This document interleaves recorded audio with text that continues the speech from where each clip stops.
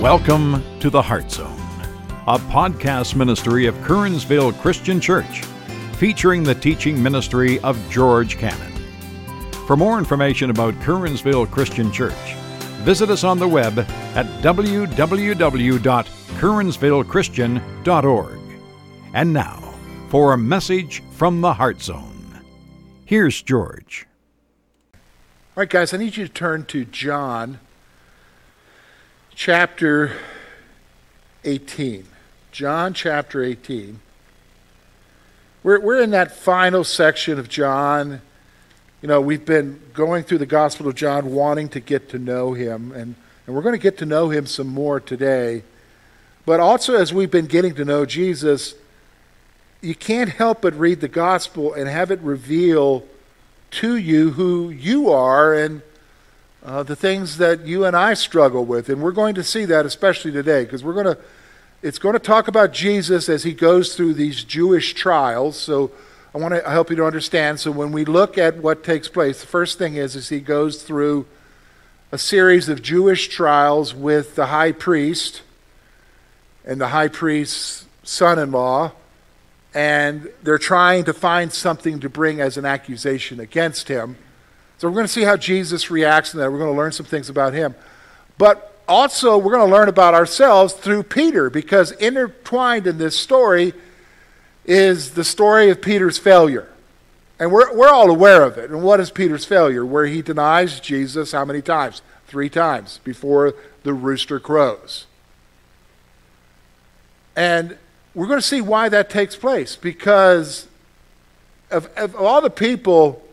I mean, we already know Jesus predicted that he's going to deny him 3 times, which Peter denies that that's going to take place. Well, I mean, here's just a few short hours that takes place, and we're going to see that today. And we're going to learn some lessons here, because what we're going to see from both Jesus and Peter is how they're responding to the pressure.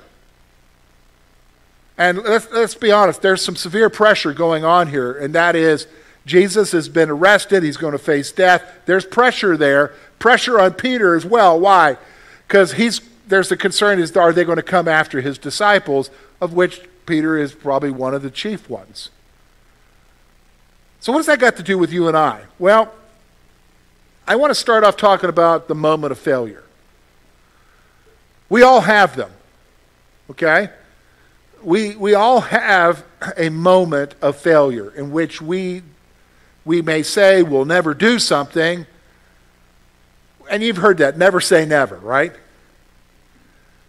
Because you'll end up doing what you say you'll never do. But yet we keep making those statements. I'll never do that. Well, yeah, try. Yep, it happens. You know what I'm saying? And so those are our moments of failure, and it's very devastating in the life of a believer. So I just want to make a couple of points here. So why does that take place? Well, here it is. First one, our interaction with Jesus gives us a level of confidence as we face life. It's only natural that we get to a place of a point of failure, because when you interact with Jesus, and what I mean by interact with him is when you're praying with him and you're reading your word, and you grow in your relationship with him, and you're seeing him answer prayer, and you're seeing him interact in your life, and what seems like, wow, that's amazing that happened, but you realize it's God working in your life and doing things and orchestrating things in your life. There can be a level of confidence with you that I'll never do stuff. I'll never do something wrong. I've got Jesus. I'm okay from here on out. And I try to warn folks that, you know, given the right circumstances, the right situation, who's to say that we wouldn't do what we are actually condemning others for? Every one of us here has the possibility of doing wrong. And as believers, we should be aware of that. And part of the thing is that we get really confident in knowing Jesus. Now, here's what happens. Intense pressure causes us to respond in ways we never thought we would.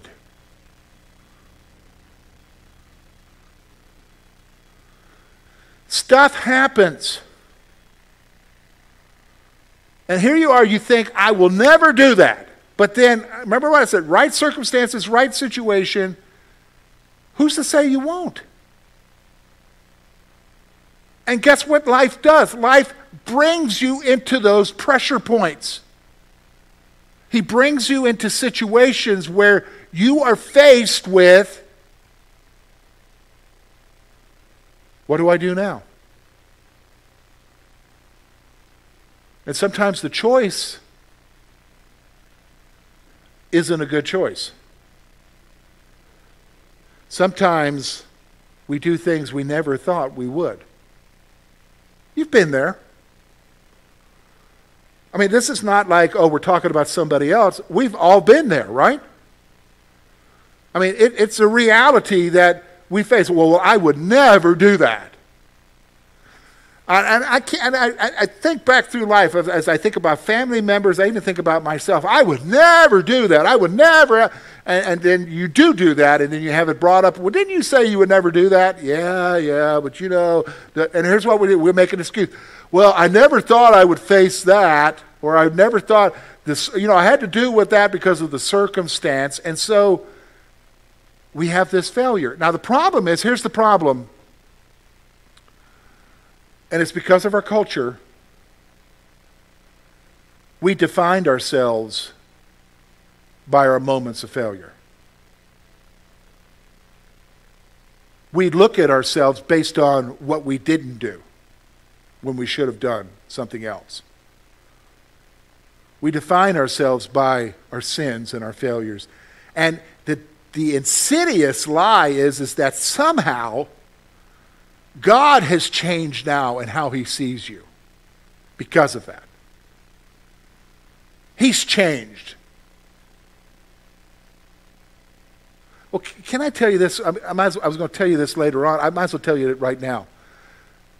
Did you not think that he knew you were going to mess up? Remember, we're talking about Jesus who tells Peter, Peter, before this night's over, you're going to deny me 3 times. But I've prayed for you. Still Jesus reaching out, right? My friends, he is not shocked by our failures. And his plan for you includes your failures. So realize that. So let's look at this, because we're going to contrast it here. We're going to look at the pressure and how Jesus responds. And be honest with you, the reason why Jesus responds the way he responds is because he's Jesus. But then we're going to see Peter, and the reason why Peter responds the way he responds is because he's human. Okay? Jesus is Jesus, both fully human and fully God. He can be that way, but that's not you and I. In fact, I relate to Peter here. Okay? Let's look at it together. Look with me, verse 12. We're going to look through verse 27. Chapter 18.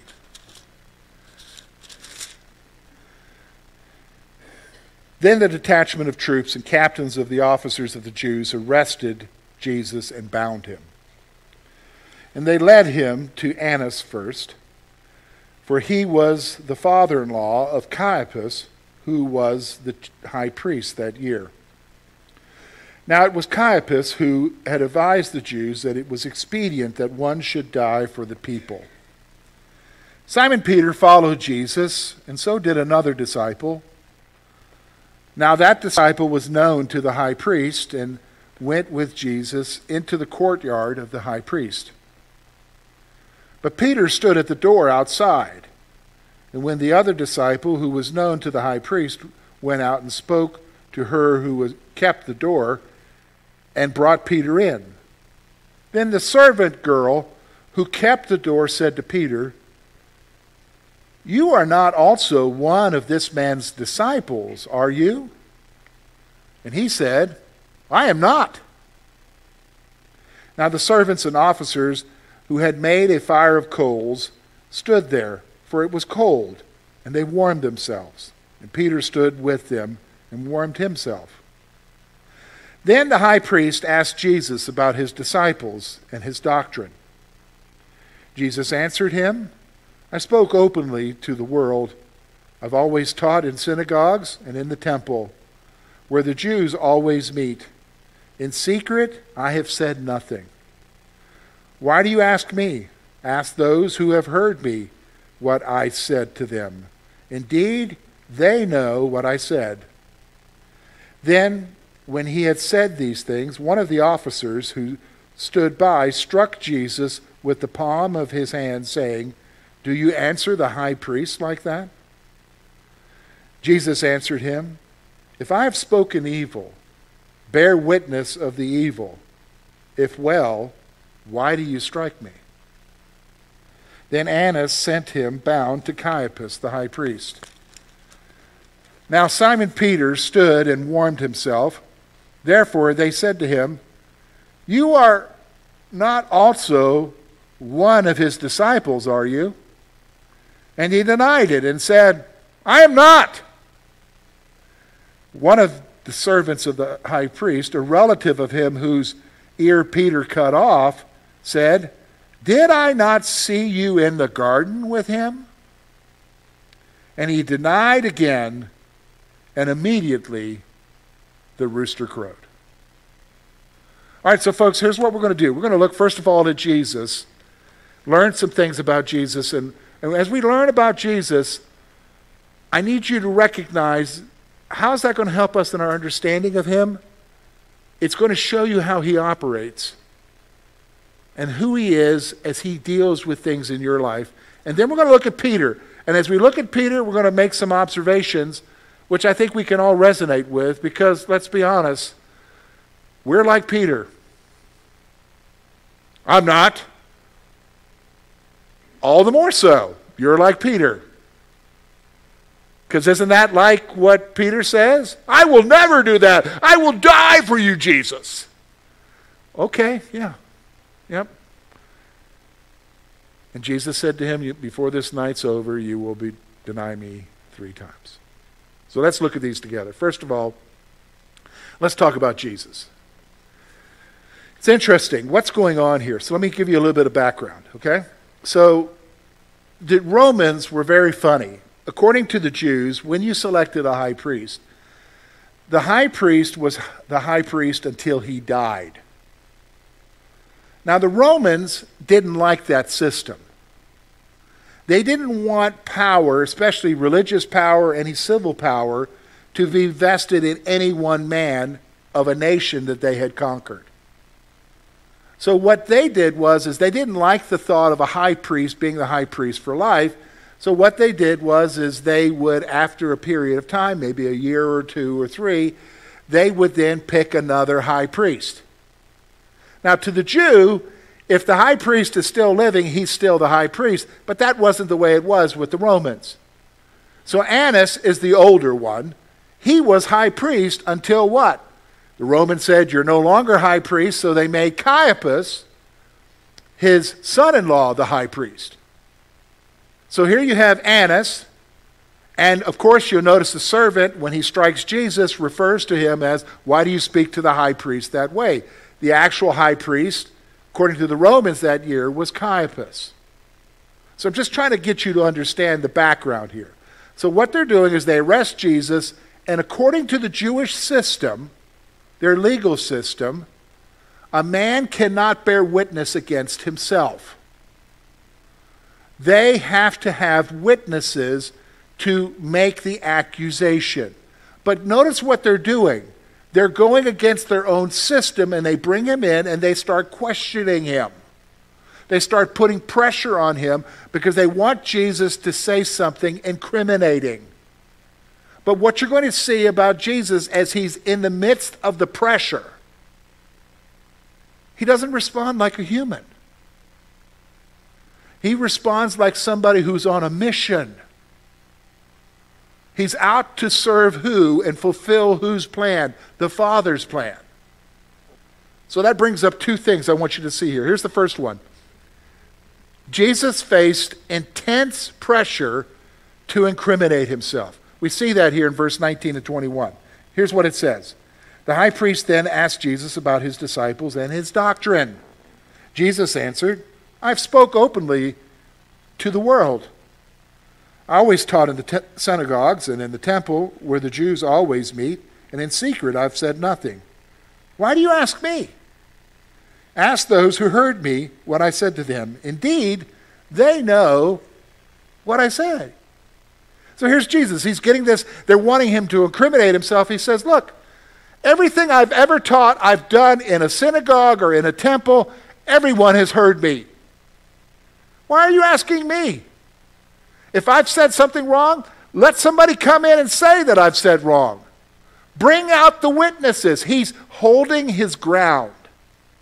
He's not allowing the pressure to what? Buckle himself. Now, I think it's interesting because here's the thing. Have you noticed we have a natural tendency? We're going to talk about it here in a minute. I'm like this. Somebody starts coming and making accusations against me. What's our natural reaction? We get what? Defensive. We feel now that we're the ones who have to what? Defend ourselves, say what we need to say, and prove our innocence. Now, if you and I were facing the intense questioning of those leaders that night, knowing that they're wanting to kill me and find anything, our natural tendency is to want to defend ourselves. Jesus is like, hey, I've been speaking among you for a long time. In the synagogues and in the temples, everyone has heard me. If I've said something wrong,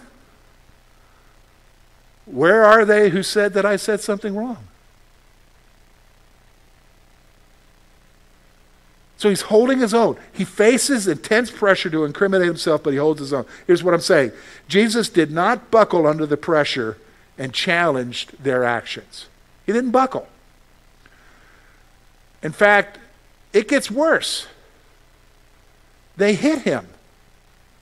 They weren't allowed to do that in the Jewish system. When they went through a trial, you weren't supposed to lay your hands on the accused until a verdict has been rendered. And here's what happens. Here he is. He's responding. Bring out the witnesses. The guard next to him says, don't you talk to the high priest that way. And it says with an open hand, with his palm, he slaps Jesus on the side of his face.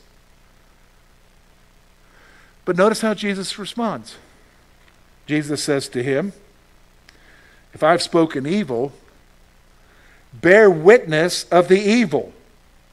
But if well, why do you strike me? He's not letting the pressure buckle him. It's not letting the pressure buckle him. You know, there's an interesting little book. I wonder, I don't think we have any copies of it. I think we do. It's A.W. Tozer's 5 Vows of Spiritual Powers. I think it's the third vow Tozer wrote, never defend yourself. Let God defend you. Never defend yourself. I think there's a few copies left in the back. They're free. Take one. It'll be a little bit of a read, 30 minutes, and you're done with the whole book. But that's it. Never defend yourself. What's our natural tendency? Defend ourselves, right? Because if I'm not taking care of me, who is? But Jesus is completely different. So that brings us to the guy we can relate to. Peter. Mr. Wear his emotions on a sleeve, right? I want you to notice with me, we're going to look at a couple things here about Peter. Actually, 4 things. First thing I want to make mention of is this. Peter loves Jesus and will follow him anywhere. All right, I want you to understand, when we read about Peter's failure here, I want you to have it in your mind, one overriding truth.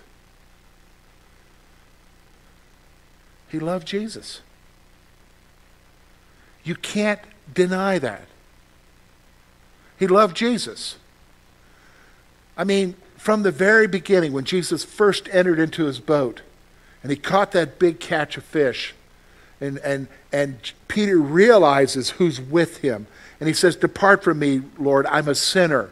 Jesus didn't even say it. He just said, cast your nets over there.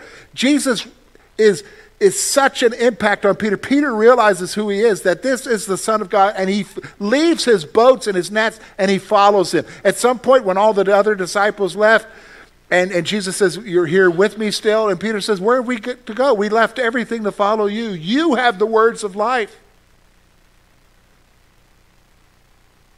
When they're in the upper room, and he's talking about being betrayed, it's only natural because we want to defend ourselves, right? Peter says, I love you. I will do anything for you. I'll die for you. And when they're in the garden, who's the dude that breaks out the sword? Peter. So we can't deny that he doesn't love Jesus. He loves Jesus. Let me stop for a moment. I don't know when it is that you got saved. For me, it was April of 1985. I love Jesus. I'm sure that in your heart, if you're a believer in Christ, it's there for you. You love Jesus. Okay? Somebody said to you, you love Jesus. Yes, I love Jesus. I love Jesus. He is real in my life. I love Jesus. But, and that's a big word here, isn't it? I mess up. Peter messed up. But you can't deny that he doesn't love Jesus. He loves Jesus. So what happens? Let's go with it. Here it is. First of all, the pressure to bend comes at unexpected moments. So here he is. He's following Jesus in the passage. He's at the high priest's courthouse. They're at the aristocrats at those times, especially even the high priest. They had their villas and so forth. And of course, there would be a courtyard. It's more of a big structure where, there are many dwelling places within. Of course, there would be servants, and of course, there would be guards. And so they're at the gate. The disciple who is not mentioned here, many believe that is John, the Apostle John. John obviously is known to the family of the high priest. He's able to go in because they know who he is. They don't know who Peter is, and so at first you read he's waiting outside by the gate, right? John goes in, talks a little bit with whoever, and they let Peter come in. And so Peter comes in. And so they're there. Why? Because they love Jesus. They want to be with Jesus. They want to see what's happening with Jesus. But at the most unexpected moment, in the most unexpected way, he gets challenged. Not by some burly guard. Hey, weren't you the dude with the sword? It's a little maiden girl saying, aren't you one of his disciples? Now, how would she have figured that out? Maybe he spoke and she heard Galilean, kind of an accent there. And what does he do? It wasn't me. I'm not. He denies Jesus.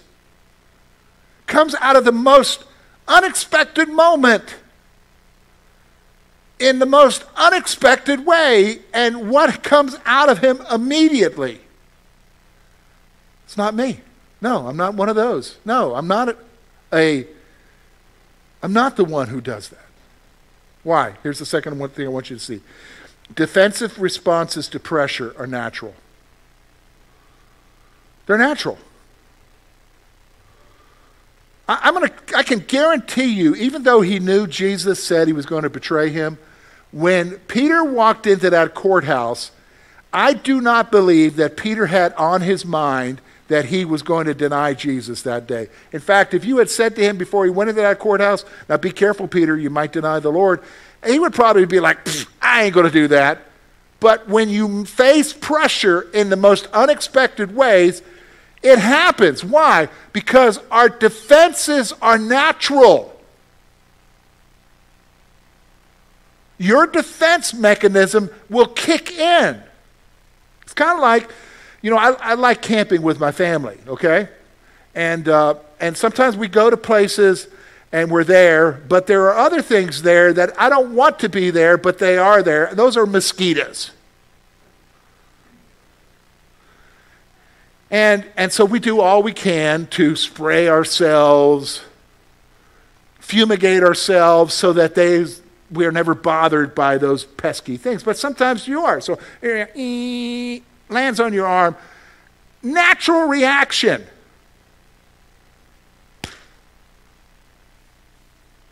I don't even have to think about it.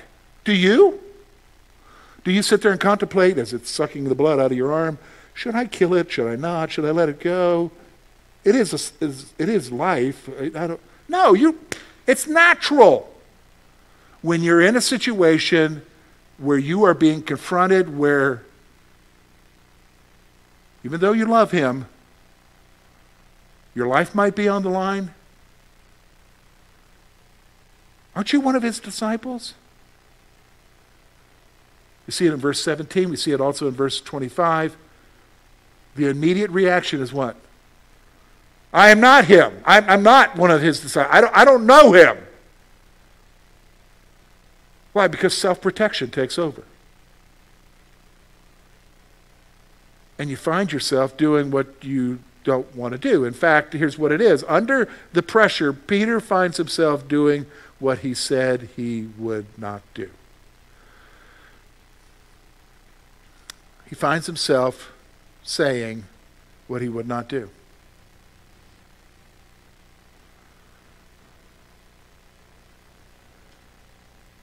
We've been there, right? We're human. We're human. It's interesting, one of the other Gospels says that as soon as he heard the cock crow, the rooster crow, he went away weeping. And we understand that too, right? Because we tell ourselves we're not going to do something, we're not going to do it, we're not going to do it. We pray about it. Lord, I need your help, I'm not going to do it. And then we find ourselves what? Doing it. And it destroys us because at that point we think we have totally messed up and that our relationship with God will never be the same.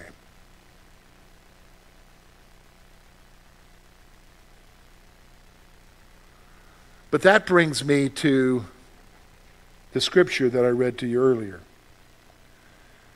Proverbs chapter 24, verse 16. For a righteous man may fall 7 times and rise again.